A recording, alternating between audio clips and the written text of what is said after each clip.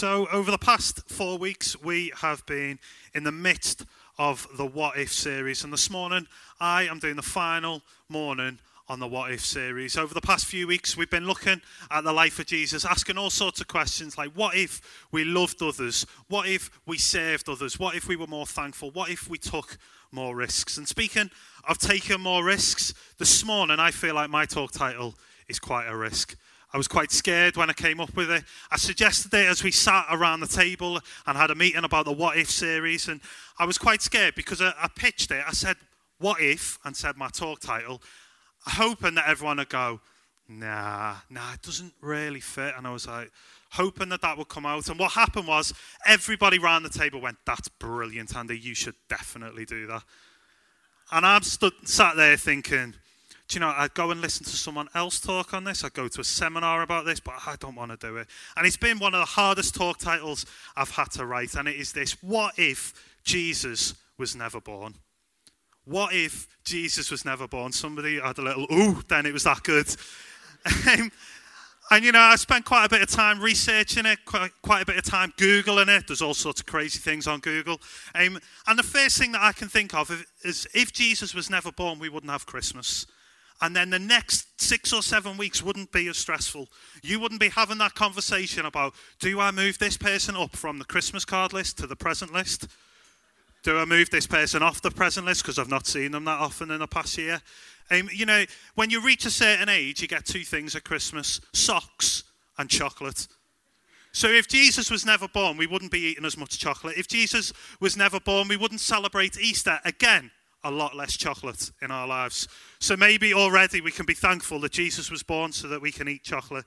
As I look around, as I look at culture, phrases and sayings that we have are as a result of Jesus being born. You know, Judas, the guy who betrayed Jesus, is known as a phrase. You know, if your best friend turns their back on you, what are you going to call them? Because you can't call him Judas, because if Jesus wasn't born, the whole Judas story didn't happen.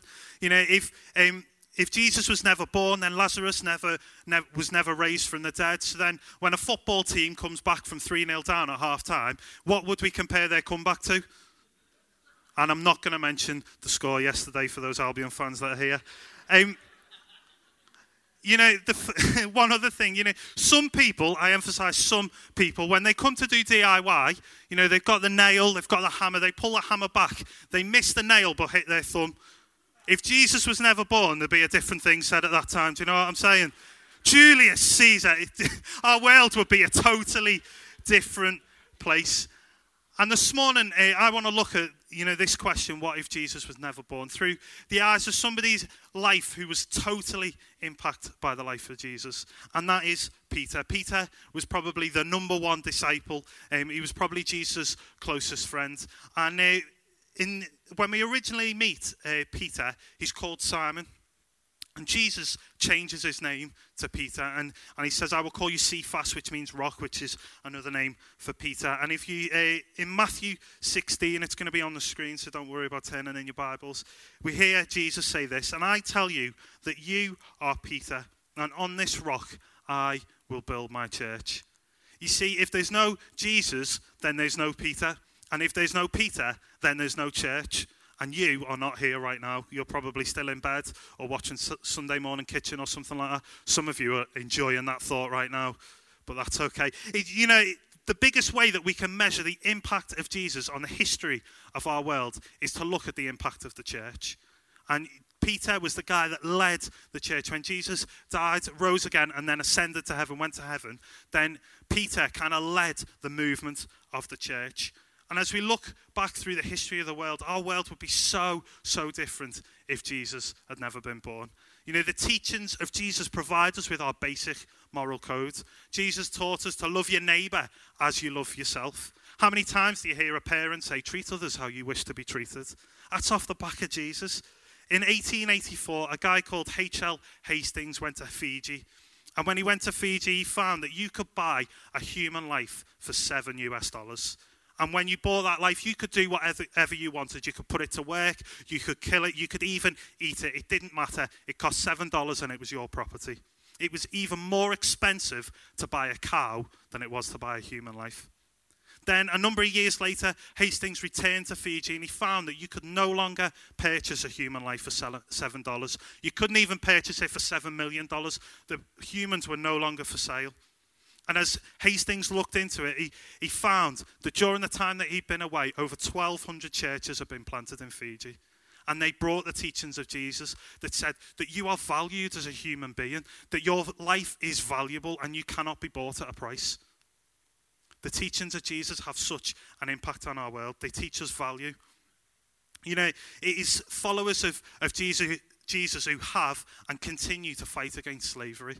You know, the likes of William Wilberforce, the likes of Martin Luther King, worked off the back of Jesus' teaching against gender inequality and against racial inequality. You know, today, in our world, there are more people in slavery today than there ever has been at any point in history. And it's Christian organisations such as Stop the Traffic and the A21 campaign that are leading the fight against modern-day slavery. You know, it was the church that first introduced education for all. Before then, it was considered for the upper classes, for the rich. And the church said, no, we want to educate everybody. If you Google, what if Jesus was never born, you get all sorts of wackos and weirdos and wonderful websites. And a thing that came up time and time again when I was researching it was that there'd be a lot less wars if Jesus had never been born. And that's an interesting one for me to chew over. And you know, as I've looked into it, I think my take on it is, you know, a lot of people went into war in the name of Jesus and in the name of religion. And when I've looked at it, I think they're using it as an excuse. And I think actually they would have gone to war anyway. They just chose to do it in the name of Jesus. And the arts would look very different. We wouldn't have the Sistine Chapel. Music wouldn't look the same. Literature wouldn't look the same. And my personal favourite is we are here in church on the 27th of October 2013 AD. AD is Latin, it stands for Anno Domini, and it is Latin for the year of our Lord. See, the very thing that we measure time by is because Jesus was born. Therefore, if Jesus had not been born, I don't know how we'd measure the date. The beautiful irony in this is when an atheist comes to write a paper on why God doesn't exist, and they put the date on it, they have to acknowledge the existence of Jesus. That's beautiful, isn't it? It just totally undoes what they do. I think that's wonderful. You know, if Jesus was never born, then our world would look so different, and it would be huge. You know, the impact of Jesus is irrefutable. And, you know, if Jesus wasn't born, then we cannot know the character of God. As we've looked back at these last few weeks at the different questions and the different stories of Jesus that we've looked at, we see some of the character of God. One of the writers of the New Testament calls Jesus the image of the invisible God. You see, it is God in human form. That's who Jesus is. If you want to know what God is like, then look at the life of Jesus and see his character and see who he is. And, you know, the existence of Jesus isn't actually up for debate. If you talk to scholars, theologians, historians, they would tell you that no one would argue against the existence of Jesus, because there's more evidence for the life of Jesus than there is for the life of Julius Caesar. It's not really up for debate, but the debate is around whether Jesus was the Son of God. And you know, there's tons and tons of influential figures, good and bad, throughout history. If you think of the likes of William Wilberforce, who have talked about Napoleon, Hitler, that's a bad influence. We've got all sorts of influential figures throughout history. The thing that sets Jesus apart for me is the resurrection. You see, if Jesus was never born, then he never died, and he never rose again. And I just want to focus on the cross for a moment. You see, when Jesus was born, he came and he came as God in human form. God humbled himself to become what he had created, because he was so desperate for me and you to have a relationship with him. And when Jesus came, he lived a perfect life. He lived a life of example that we can look at and know the character of God, that we can follow ourselves. But the important thing is Jesus never got it wrong. You see, you and I, we get it wrong, and I know it's hard to believe. I do get it wrong sometimes. But, you know, we get it wrong on a daily basis. We mess up. And sometimes the Bible refers to that as sin. And because God is so holy and perfect, and because he's God, he can't look at anything and he can't be involved in anything that is messed up, that is sinful. So when Jesus comes and lives a perfect life, he comes and sets an example. And the Bible says that the punishment for being sinful is death. So when Jesus dies on the cross, he takes the blame, that the punishment that you and I deserve for all the stuff that we continually mess up on. And he takes the punishment and he deals with it. You know, often as Christians, you might hear Christians say, I'm a sinner. I'm a sinner saved by Jesus. Do you know, I want to tell you that you are not a sinner if you're a Christian. You are not a sinner. And here's why. You see, Jesus died, he took the punishment, and then he rose to life 3 days later. He defeated death. He got up and he said, I've dealt with the punishment. Now come and be in relationship with me. Come and follow me. And you see, if you're following Jesus, if you call yourself a Christian, then you are not a sinner. You're a saint. That's what the Bible calls you. So please never, ever call yourself a sinner, because you're not. Because when God looks at you, he now sees Jesus. And he sees the perfect and spotless life that Jesus led. That's why you're not a sinner. You're a saint. But you see, the resurrection is so key to Jesus' impact on the world. Because if he only died on the cross and the story ends there, then it's just a story about a man who died. But you see, when Jesus gets up, he says, come and follow me. Come and be in relationship with me. When I was 15 in an RE lesson, I remember the teacher turning to us and we were discussing about the resurrection, and some people in the class were like, yeah, whatever. And others were like, yeah, well, it definitely happened. So as a class, we discussed the possibilities of what could have happened instead of Jesus being raised to life. And the best that a group of 15-year-old boys could come up with is that Jesus' body had been eaten by super fast bone-eating maggots. It's hardly groundbreaking theology, is it? You know, a couple of years ago, I was asked for a charity that I used to work for to produce a video project around the evidence of the resurrection. And as I looked into it, and I know I'm biased, but as I looked into it, the only logical conclusion can be is that Jesus rose from the dead. And if you want to look into it, please do. I promise you, the only logical conclusion is that Jesus rose from the dead. And when Jesus rises from the dead, that means you and I can have a living relationship with the living God. It has a massive impact on us as individuals. And we're going to go back to looking at Peter when we first meet Peter in Matthew 4.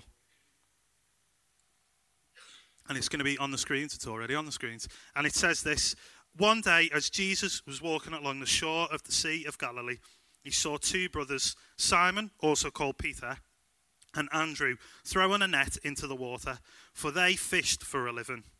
Jesus called out to them, come, follow me, and I will show you how to fish for people. And they left their nets at once and followed him.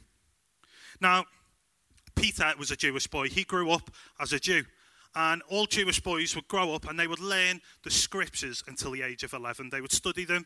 And at the age of 11, there was a kind of Jewish 11 plus exam that they had to pass. And they would basically be assessed and seen if they were clever or intelligent or holy enough to go on and study the scriptures further.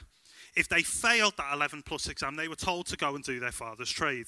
Now, because we meet Peter here and he's a fisherman, we can deduce that Peter, as an 11-year-old boy, was told he's not good enough to be a disciple and that he should go and learn his father's trade and go and be a fisherman.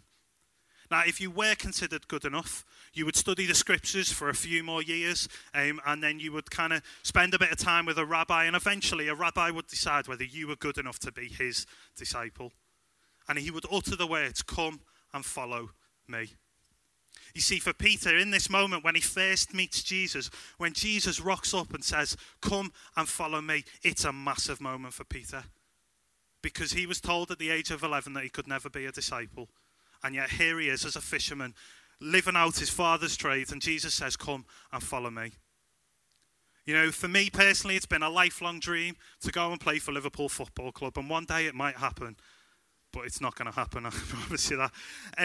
And if Brendan Rodgers, who's the Liverpool manager, was to walk in through those doors at the back and say, Andy, I want you to come and play for us next week, I would put the microphone down, and I wouldn't, But it would be such a significant moment for me to be asked to play for Liverpool Football Club that I would drop whatever I was doing and I would run and I would go. And this is what it's like for Peter. Peter meets Jesus. Jesus says, come, follow me, come and be my disciple. It's a huge moment for Peter. You see, and Jesus calls you this morning.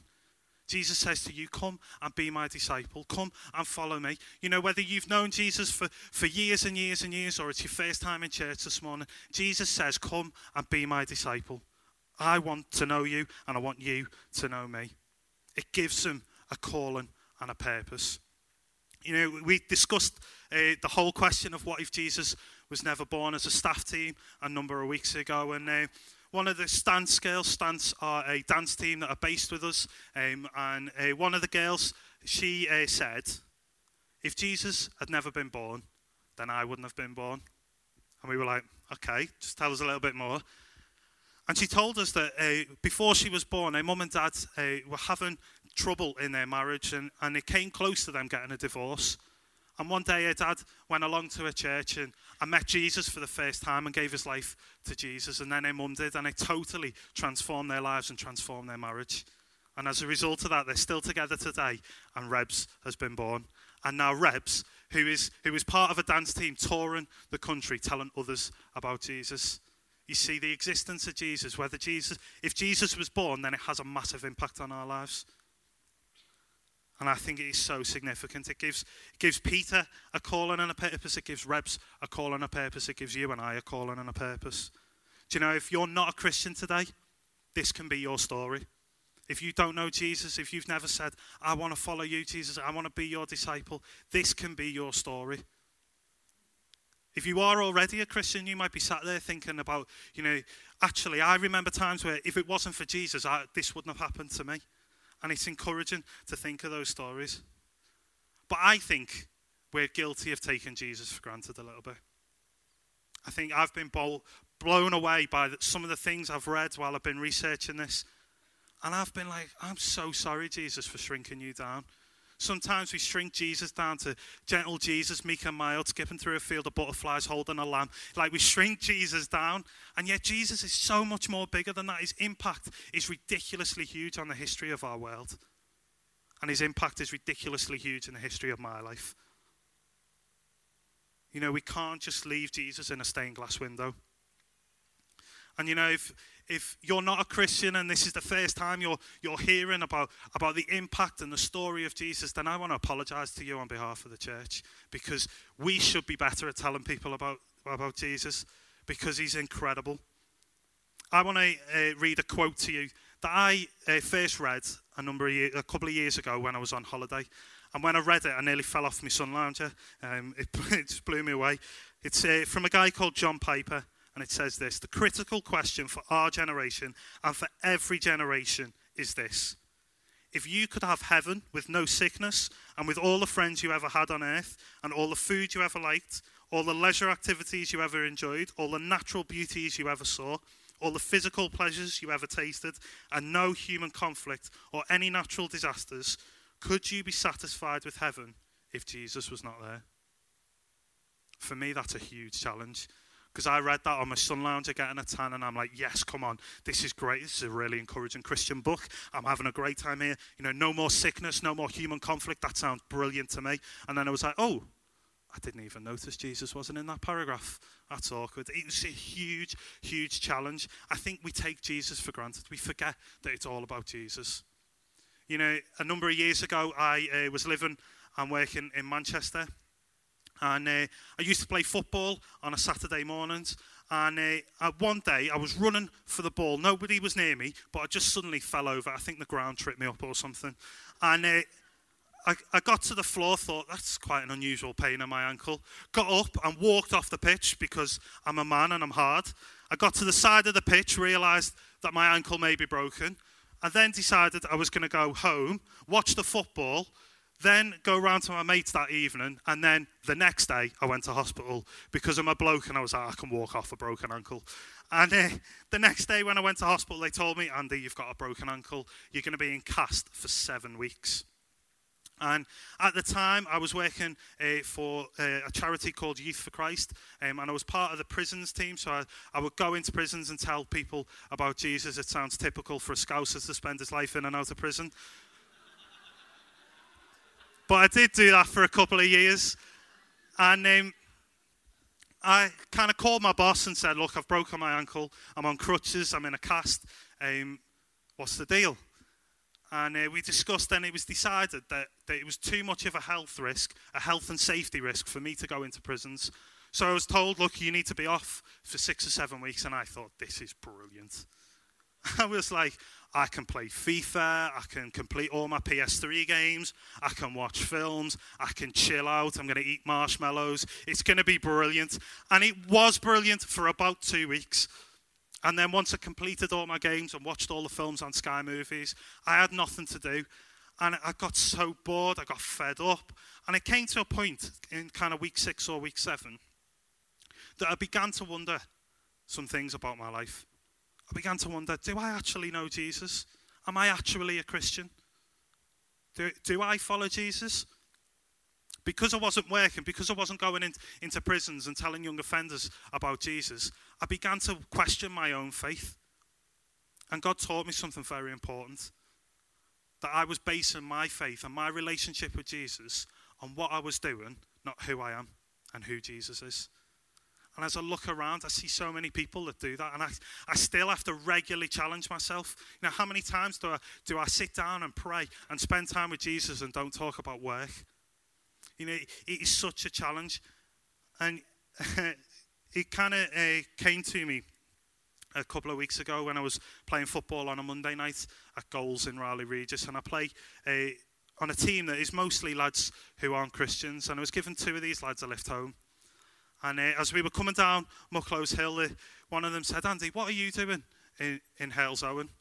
And I was like, it's a good question, to be honest. I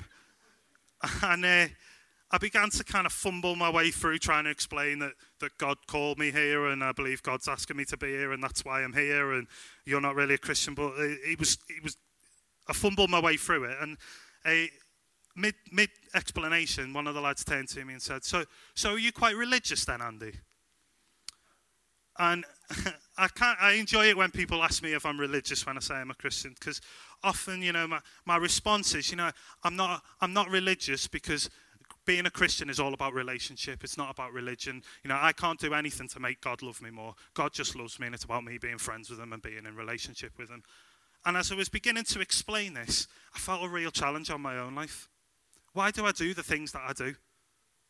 Someone once asked me the question, am I in love with the Lord of the work or in love with the work of the Lord? And I want to be in love with the Lord of the work. You know, every other morning, I take Laura a cup of tea. She does it every other morning. I do the other ones. It's because we go down, we let the dog out, then we make a cup of tea and take it up. I do that because I love my wife. I don't do it because that's what I'm supposed to do. I don't do it because I'd be in the doghouse if I didn't. I do it because I love my wife. And as we look at Peter, you can see why that's important. We're going to skip to John 21, and again, it's going to be on the screens. It says this, when they had finished eating, Jesus said to Simon Peter, just before we go into this, there's a bit of background to this.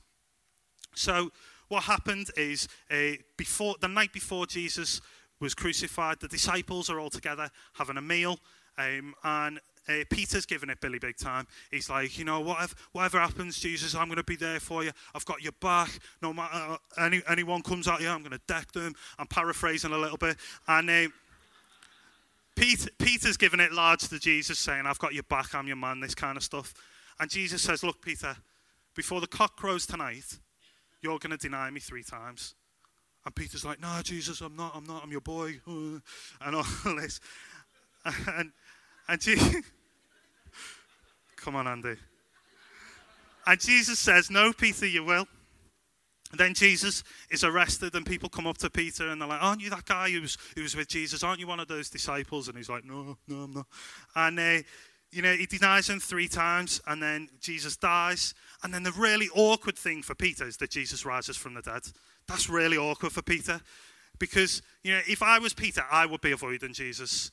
You know that moment when you see someone who you've fallen out with, and you're in town centre, and you're like, oh, suddenly that shop's really interesting. Like, if I was Peter, I'd be avoiding Jesus. But this is what happens in John 21. When they'd finished eating, Jesus said to Simon Peter, "Simon, son of John, do you love me more than these?" "Yes, Lord," he said. "You know that I love you." Jesus said, "Feed my lambs." Again, Jesus said, "Simon, son of John, do you love me?" He answered, "Yes, Lord, you know that I love you." Jesus said, "Take care of my sheep." The third time he said to him, "Simon, son of John, do you love me?" Peter was hurt because Jesus asked him the third time.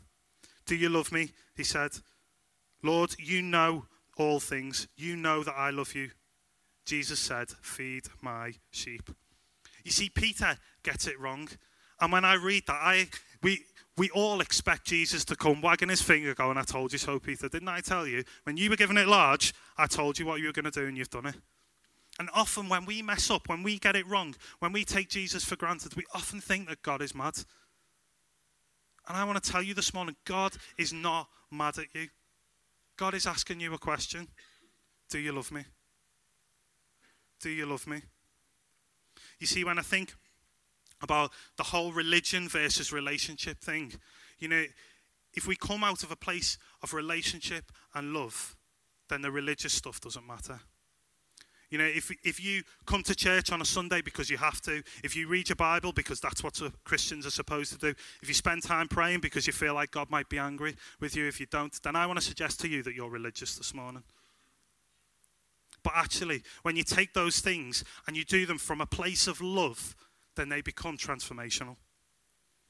You know, like I said before, I take my wife a cup of tea, not because I have to, but because I want to. Yesterday morning, I got up and took her to Raleigh Regis Station early on a Saturday morning because she was going pottery painting with some friends, which is as much fun as it sounds.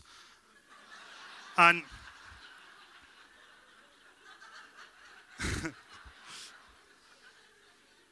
she came back and told me all about the teapot she painted, and I was like, oh, great. And, you know, I don't do that because I'm supposed to. I don't do that because I have to. I do that because I love my wife, and I want her to be happy, and I want to do things that improves our relationship.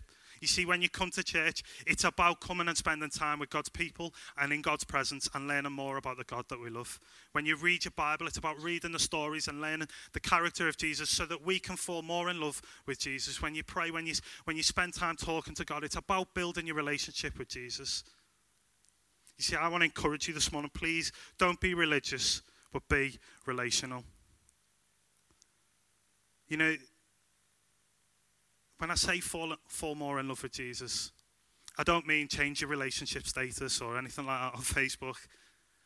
I mean, spend some time with Jesus. When was the last time you carved some time out and just sat down and spent time with just you and Jesus? I know that's a challenge for me in my life. You know, just because I'm a staff member at church, it doesn't mean that I've got this sorted. As I'm speaking, as I'm reading this, as I've been thinking about it, it's challenged me. But I think we can all fall more in love with Jesus. And actually, as we come to a close, the only response that I can think of is to sing together and to worship God. So I'm going to invite the band back up. If you want to stand with me, that would be excellent. And like I say, I've been blown away as I've been preparing this talk and as I've been putting it together. And as I came to write a kind of closing paragraph, a closing couple of sentences, I began to write something, and then I realised somebody else had already written a better ending to this talk. And it's a guy called Paul who wrote most of the New Testament, and he's writing to some people in Philippi, and he says this: "Your attitude should be the same as Christ Jesus, who being in very nature God, did not consider equality with God something to be grasped, but made himself nothing, taking the very nature of a servant, being made in human likeness. And being found in appearance as a man, he humbled himself and became obedient to death, even death on a cross. Therefore God exalted him to the highest place and gave him the name that is above every name, that at the name of Jesus, every knee shall bow in heaven and on earth and under the earth, and every tongue confess that Jesus Christ is Lord, to the glory of God the Father. What if Jesus had never been born? My world wouldn't be the same, and neither was yours. Let's sing.